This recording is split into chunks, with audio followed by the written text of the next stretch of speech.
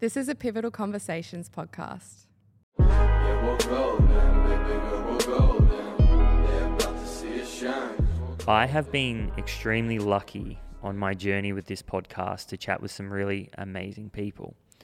And new people come to the podcast every week to listen. And so what we want to do with these lessons is take the little golden nuggets, the really important pieces of each conversation, and bring them back to life for you. So hopefully it can change your mind, affect the way you think, or potentially give you a solution to a problem you're facing right now. What are the different elements that you wrapped around your product, and also, building the product that you can kind of share some advice of, okay, if you have an idea, maybe this is the checklist you need to go through to make sure it's going to be a worthwhile journey? Well, I think the most important thing is to figure out, is there a need for your product in the market? I think there is lots of beauty brands popping up, and I've said this before, beauty is a very attractive category because customers want to spend big on beauty. There's been a huge shift towards, beauty-focused products, and with Instagram, everybody wants to, appear beautiful and improve their skin quality, and, beauty and skincare are massive, and the margins are attractive. So the unit economics in those two categories are very favourable. But it's really difficult to compete because what's going to set you apart from X, Y, and Z beauty products that have just launched on the same day? And I honestly don't think that customers like Mecca would have paid us, any attention if we weren't offering something different. Mm-hmm. So what I love about Gem is that we're in a completely different category, but there is still ties to, the beautification of oral care.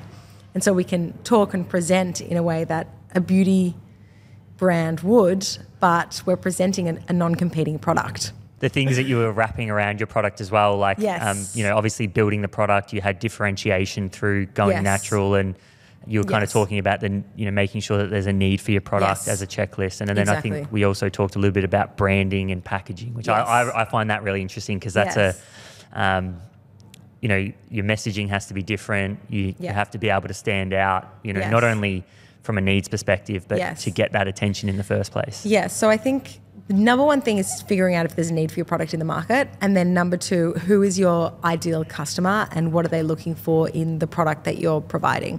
You really need to figure out your customer. So is she female? Is he male? How old are they? What are they looking for in a product? Do they want clean, minimal aesthetic in packaging? Do they want, hyper kind of brand maximalism in packaging? And then you need to tailor your product in accordance with their needs. But it's tricky with things like oral care and toothpaste because, people ask me, who's your customer? Anyone with teeth, really. So I've got my 10-year-old cousin using the brand and loving it, using the toothpaste, and then I've got my 87-year-old grandmother using it as well. So how do you really create packaging neutral enough to subscribe to both of those kind of tastes and preferences? Is psychology something that you focused on? Like, I know we talk, when we're talking about that bullseye and we can say demographics and gender, but, is psychology something that you kind of focused on when you go out and you think about packaging and a key kind of point? I think psychology is something we focus on when I think about my distribution strategy. Yep. So I think for us, it was really important to launch into a premium player like Mecca and really establish the brand in a really premium sort of way and in a really premium position. But what I've quickly learned is, customers unfortunately buy their toothpaste at the supermarket and the pharmacy, and if we're not available on shelf, then we really don't exist.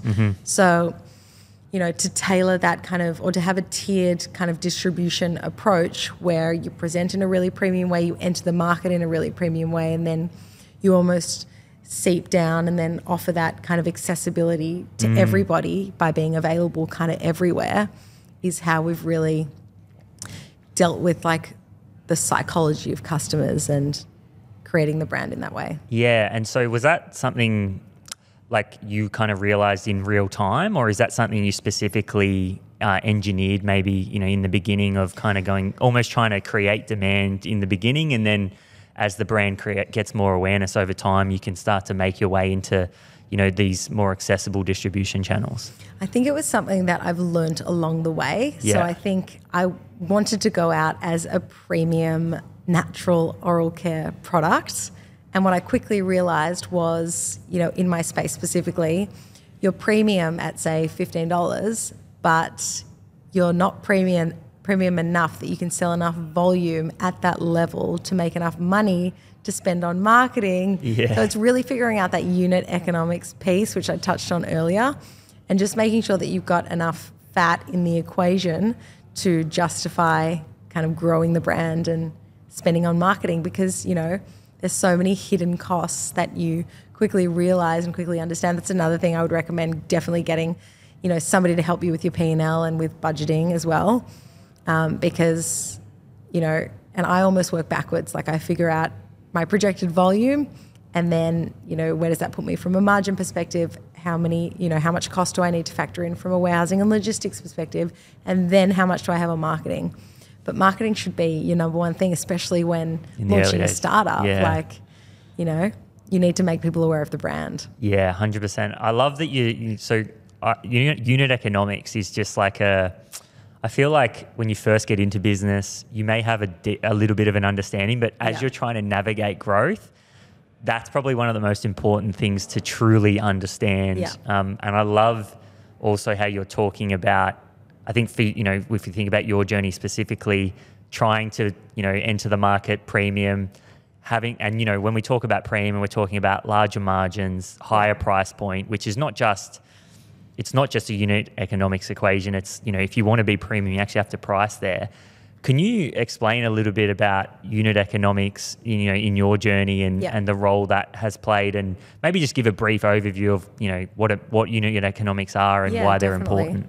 So just for context and, you know, reference, I really just wrapped my head around this almost like in the past 6 to 12 months. So if you're starting a new brand and you have no idea what it is, like that's okay. And you also learn kind of on the ropes, or you learn in business. And, you know, that's the beauty of starting your own business. It's the best MBA you'll ever have. It's like you like unit economics for me is one of those things you learn because your accountant comes and taps you on the shoulder and says, hang on, you know, this could be a big problem. And margin, I mean, like I did arts at uni. Like no one ever told me what margin was. Like I've got no idea, you know, but it's essentially unit economics is your cost price for the goods. So you go to a manufacturer, they give you, you know, my toothpaste is going to cost me X. Then I'm going to price it at a retail level at X.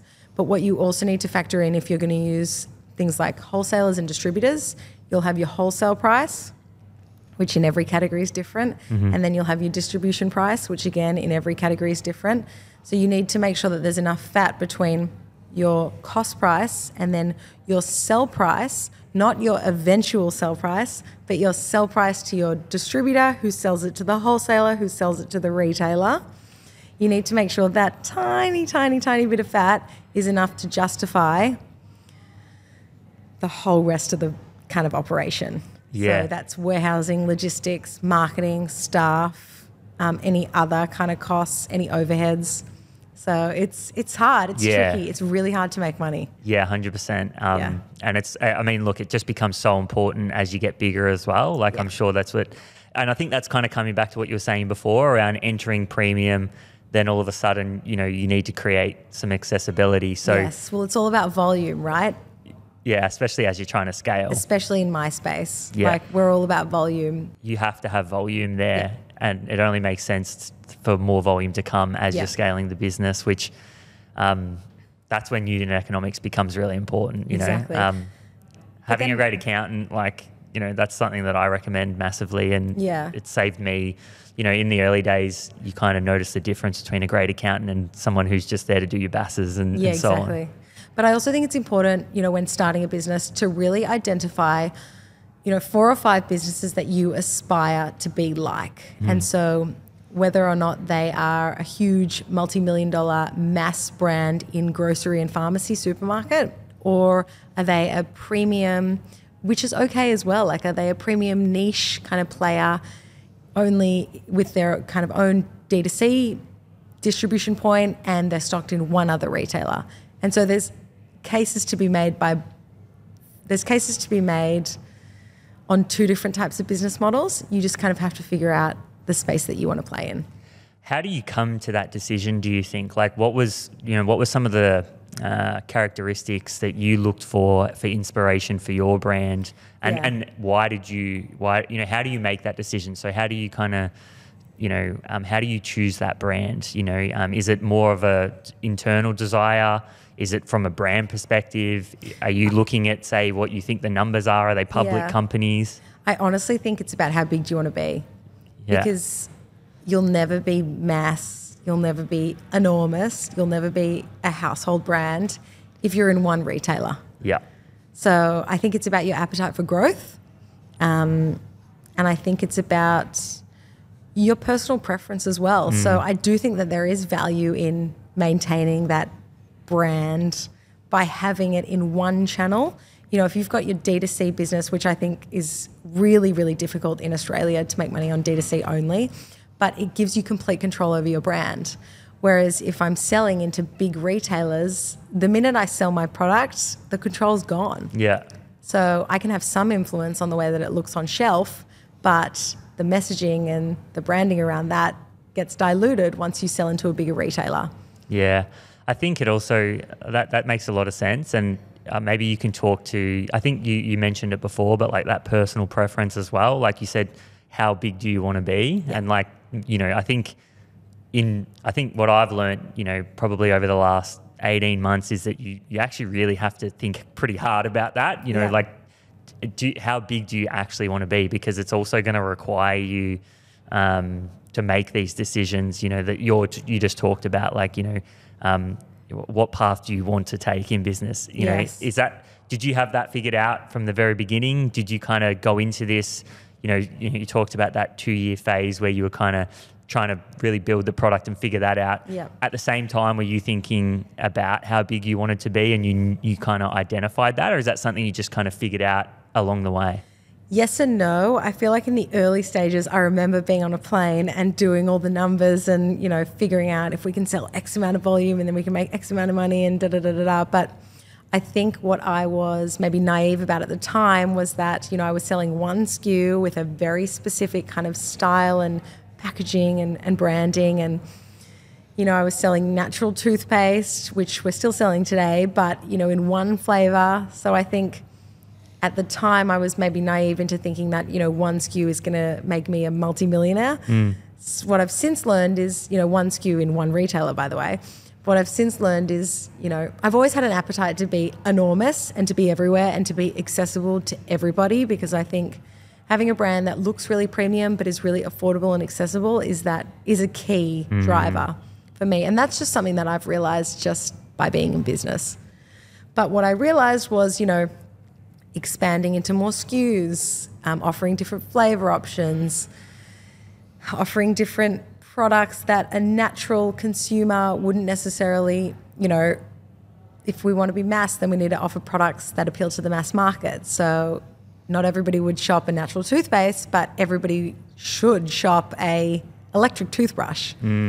So really reflecting my product offering to mirror what I wanted to see in the market.